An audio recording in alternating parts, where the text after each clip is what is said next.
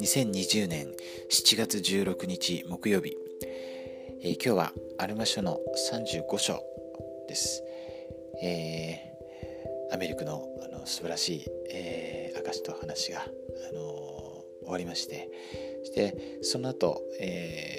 彼らはジェルションの地へ行ったとありますね。ところがそのゾーラム人たちの中で、このアルマたちが伝道しに来たので、その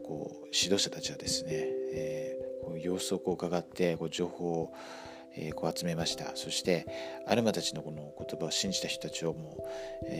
その土地から追い出したんですね。で、彼らはそのジェルションの地へ、逃げていきました。で、そのジェルションの地というのはアンモンの民がですね、住んでいる場所だったので、彼らはそのアンモンのですね、アルマたちのその言葉を聞いて信じた人々を優しく受け入れたんですね。そのことは書いてあるところを読みます。9節ですね。また彼はアンモンの民を脅す言葉をたくさん吐いた。ところがアンモンの民は彼らの言葉を恐れなかったので、これらの人々を追い出すことなく、自分たちのもとに来たすべての貧しいゾーラム人を受け入れた。そして彼らはこれらの人々に食べるものや着るものを与え、また土地を受け継ぎとして譲り与えた。彼らはこれらの人々の入りように応じて必要なものを提供したのであった。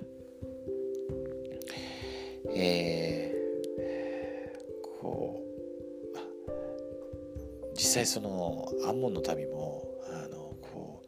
追い出されたというかですね、レマン人のこの土地を離れて、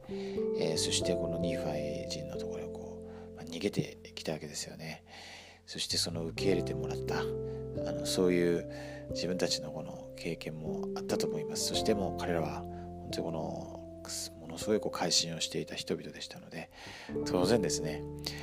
困っているゾーラム人、そしてかつて自分たちがそうであったようにですね、彼らのことを受け入れました。私たちも、今日一日そのようにですね、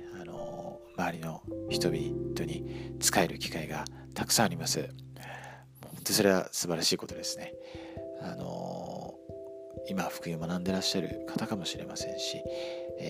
まだ福音を学ばれて間もない方かもしれません。また教会員とか関係なしにですね、いろんなその困っている方であったり、本当に今私たちが手を差し伸べられるそれを望まれている、方が必ず私たちの周りにいます。今日一日私たちがそのような方の、必要を感じていることができますように、そして、優しい言葉を彼らにかけ、そしてまた手を差し伸べることができますように、そして、そのことを通して私たちが、救い主に、仕えることができますように、心からイエス・キリスト様の皆によってお祈りします。アーメン。